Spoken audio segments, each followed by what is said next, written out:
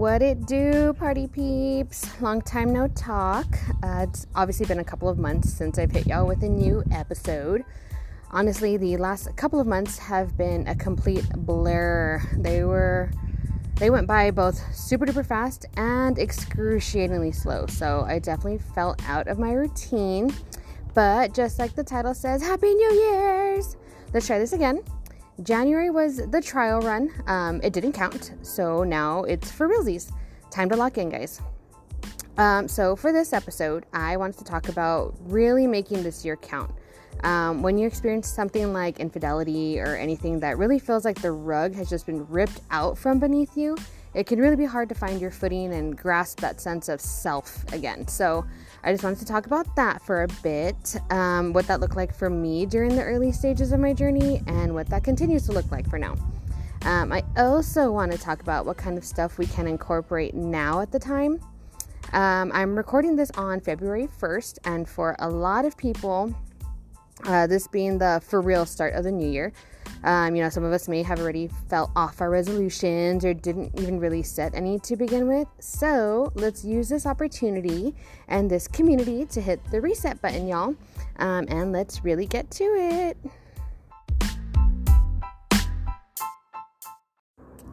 First things first, let's talk resolutions. I know a bunch of people are haters about resolutions and the new year, new me mentality, but I personally don't see anything wrong with it. Yes, you should consistently be setting goals for yourself, not only on New Year's, but the energy around the beginning of the year is a great diving board to use in your favor. So do you, boo-boo. Don't let the haters talk. Goals in general are always hard to stick to, and the problem with resolutions is that sometimes they're set too big, and I think that's why people kind of give up so fast or fall off so fast. So let's break it down. I was listening to the Jay Shetty podcast with Cynthia Erivo, I think is how you say her name. She's an amazing actress and performer and singer. She's done a whole bunch of super successful stuff, but when she was talking about how she built up her stamina for running, she runs I think 7 or 8 miles a day and then 13 to 16 miles on the weekend, like a freaking beast. One thing she said was, when I'm climbing up a mountain, I don't look at the top. I just look for where I'm going to place my next step. And that was so powerful to me. I'm sure we've heard, different variations of this kind of idea, but let's say, for example, if one of your goals was to lose 30 pounds or read 10 books this year or start that business finally, don't picture the end goal right away, because that mountain may seem like way too high to climb or to achieve. Just look at where you're going to place your next step. That might be, just starting to walk 10, 15 minutes a day or something along those lines. One of my goals this year is to get back into running. Definitely fell off these last couple of months, but I do definitely want to do more 5Ks this year than I did last year. Last year I think I did 4, so that's my goal. My first step is literally just getting dressed for the run. If that's all that I can accomplish today, then that's a freaking win in my book, because just getting out of jammies and lazy clothes is hard enough. But tomorrow, I might get dressed, and then I might actually make it to the front door. And then the next day, I might actually make it down the street, But the point is to break it down into smaller, obtainable goals. Once you start accomplishing these smaller, easier to reach goals, that's how you start to build that confidence to be able to complete bigger tasks. And kind of stick to your word to yourself. You can train your brain to work in your favor and to believe that you are capable of completing these bigger goals or these smaller goals. And that's really the first and sometimes the hardest step. A good friend of mine actually had to give me a little pep talk the other week, because like I said, I've been in a little bit of a rut, to be honest. But he said a huge tip he started using was to change the wording in your head around things you want to accomplish. Instead of saying, I need to do this or I have to get this done, start telling yourself, I'm going to do this. And this immediately puts your brain into a perspective of planning and actually executing these tasks. So I'm going to the gym today. I'm going to walk today. I'm going to do the laundry. I'm going to record this freaking episode today. You know what I mean? You get me. The second point I want to invite you to do this year is honing in and finding that sense of self again. I feel like a lot of the times we get kind of caught up in routine and just daily things that we aren't really focusing on what it means to be you. When my ex and I officially split, I felt totally lost. I didn't know where to start or what my life would look like next or even what I wanted to do with myself next. I felt like I had been part of this duo for so long. I didn't even know who Cassie as an individual was anymore. What does Cassie like to do? Where does Cassie like to go eat when I'm not thinking about someone else's order? What do I want to do with my free time? Or how do I want to present myself to the world or to people that I meet? So last year I did make a plan to just start trying any new thing I could come across so I could shake up my routine and just figure out what I liked now, because it might not be the same stuff that I liked last time I was solo dolo years ago, you know? I unfortunately did not stick to that as much as I would have liked to, but I am going to do better this year. So my next piece of advice would be to do all the things. My absolute favorite thing I tried last year was a woman empowerment heels dance workshop with my girl Liv over at Desert Eagle Productions. You guys can find her on Instagram and Facebook. Now, I have no dance training experience or performing experience besides like talent shows in elementary and the Black Pearl or the Garden in my early 20s. But I signed up for this class and oh my God, it was such a freaking blast. I challenged myself to get out of my comfort zone, go to this class, throw on some heels, learn some choreography, and get in front of a freaking camera and dance and record this routine. And guys, the confidence I gained and fun I had was amazing. If you haven't seen my video, it's on my TikTok. And when I tell you that I felt like that bitch, again, that's an understatement for reals. Like, she actually has a Valentine's one coming up, guys, and I highly encourage you to go check it out. You won't regret it. But besides that class, last year was when I started running, which is still a love and hate relationship. But I started reading again. I started writing. I started going to live music events, which I discovered I love. And any kind of music. I just love being in the presence of that vibe. I tried out some new coffee shops. I'm not even a huge coffee person, but I'm learning. I went to random events downtown that I found on Facebook, just like random gatherings, and I would just show up and walk around and see what's up. I went to a museum alone. I tried kickboxing, weightlifting. I also tried being like a DIYer for home improvement stuff. That didn't go well, but the point is I tried a bunch of new things to try to find stuff that sparked my interest again.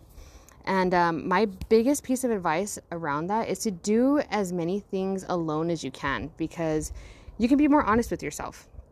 When you do things with other people, you then have to add the filter of having to, I guess, like entertain or show up in a certain way to adapt to another person's presence. But by doing things alone, you get to be more present with yourself and learn to enjoy your own company and your own feelings around the activity. FitFam and all like the El Paso to do pages are always posting things to do around El Paso. So go out and try them, as many of these things as you can. Even if it's something you don't think you might enjoy, push yourself and out of your comfort zone. Even if you can't do them alone, I did drag my kids along with some of these, and even that was a learning experience, but try them. In all, it'll help you find who you are and what are things that bring you wholeness and feed your soul so that you can show up as your best self in this world. There's this philosophy of the three-legged table, which is now going to be like my guiding force for this year. So stick with me here. If you can visualize a three-legged table, you can see that it must be intact. It has to have all three legs to stand sturdy. If one leg is off, then the whole table falls down. So the three legs for yourself that I'm going to try to focus on at least are mind, body, and soul. Find things that you enjoy that nurture each of these so that you can be one solid, sturdy ass table and be able to handle the heavy shit that life throws at you. For your mind, find books or podcasts that challenge your thoughts and encourage you to mentally grow. For your body, find movement in your days to keep your body active and healthy. When you're doing or eating things, start asking yourself, like, am I loving my body the way I should be by doing this? And for your soul, find things that bring you peace and happiness and enrichment. And, that may be connecting with your faith again, or a little more if you're into, the baby Jesus stuff, or whatever sense of higher being you believe in. Or it can be meditation, or just reigniting a passion you used to have.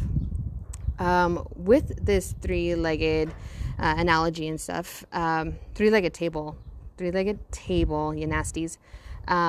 But remember, you can't put all 3 legs on at once. So if you're limited on time or availability, take the time to balance how you nurture each of these, but give them all the same level of intention and attention and effort to create that solid foundation so that you can flourish from there. Now, the last thing I kind of wanted to touch base on is something I'm new to working on. Like I've mentioned 1,000 times before, I'm a work in progress, healing, not healed. Not that anyone is ever fully healed. I think it's just kind of like an ongoing process, but that's kind of the point. But this is learning and challenging your self-limiting beliefs. So since childhood, our brain begins to soak up these tiny seedlings of things learned through repeated experiences that our brain starts to believe as true. And these can start to shape the way we act and feel and see the world. And a lot of the time, they are complete bullshit. Things like, I'm not smart enough. I'm not good enough. I'm too shy. I'm too loud. I can't trust people. The world is a bad place. I have bad luck. Stuff like that. They're not always negative, but these are some of the ones that can definitely hinder your progression. So start trying to recognize some of these things you tell yourself and reframe them. What facts do you have that actually support any of these things? And what do you have the power to change about those? So, for example, I've told myself for the longest time, I can't cook. When I think about that fact, the fact is, you're right, I can't cook. No, just kidding. But the fact is that some of the stuff I try to make doesn't come out the way it should. But when I analyze that, I can see that it's not in my ability being able to cook. It's just that I've never prioritized improving that skill, It's not necessarily a habit I find passion in or want to take up a whole lot of time doing, because I am, kind of crunched on time all the time. But I am more than capable of looking up recipes, following instructions, and if it doesn't come out right, then I have the ability to adjust and learn and try again. So another big, deep self-limiting belief I have that hits me right in the gut is I am not worthy of being unconditionally loved. And if you are in a situation like mine with, like infidelity or just, past failed relationships, whatever the fact may be, you might have that same thing. I have had repeated experiences that have installed this belief that I'm just not the kind of person who gets to experience the kind of love that I want. So in the past, I've settled for things that just kind of felt like, okay, well, this is good enough. Not just in relationships either, not like romantic relationships, but in my career and in my friendships as well. So I'm working on this, but I can say that one thing that has really helped me start reframing this is doing all those solo things and working on this 3-legged table crap. By enhancing that confidence in myself, learning my strengths, my weaknesses, my likes and dislikes, and learning the value that I bring to this world is starting to show me that I do have stuff to offer, and I have plenty of things that deserve to be loved and admired the way that I feel fit. And in turn, that helps me filter out situations that don't meet my expectations anymore, that don't serve me the way that I want them to anymore. Again, work in progress. I have yet to find a career that I feel really values me or my skills or what I can offer. And I have yet to find a person who is obsessed with me the way that I want. But I know I have plenty of time. I'm in no rush. And the more that I hone in on recognizing and enhancing my value, I can, first of all, learn to love myself unconditionally. And in time, that will bring in the right people and the experiences in my path that will do the same. If you guys kind of want to dig deeper into this book or into this idea, I'm reading this book right now, and it's actually called The 4 Agreements. And it talks about agreements you can make with yourself to start breaking out some of these mindsets that may be holding you back on some of the stuff that you want to accomplish. Or, reach out to me and I can share some videos or material I've been using as well. Or if you have any books that you want to recommend, I'm totally open to that as well. There's another one that's called Unfuck Your Brain, and that one's super cool too. It's a little bit more casual, a little bit of an easier read. But there's plenty of materials out there to help you start recognizing what some of these self-limiting beliefs are, and how to, work around them and work on them so you can, again, become the best version of yourself to be able to present to the world. But those are just 3 quick little points just to kind of get me back in the game. With all of that being said, I just wanted to say, let's come together and make a plan to really make this year count. Challenge yourself to improve this year, even if it's just slightly more than last year. But why stop there? Why stop at slightly when you are more than capable of doing more?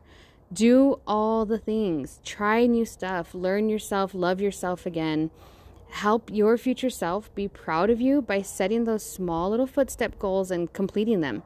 And if you feel like January was a long, tough year like I did, then let's start February with, Control, Alt, Delete of the last month. And let's move with intention and that boss-ass energy to make the most of the other 11 months we have left, guys.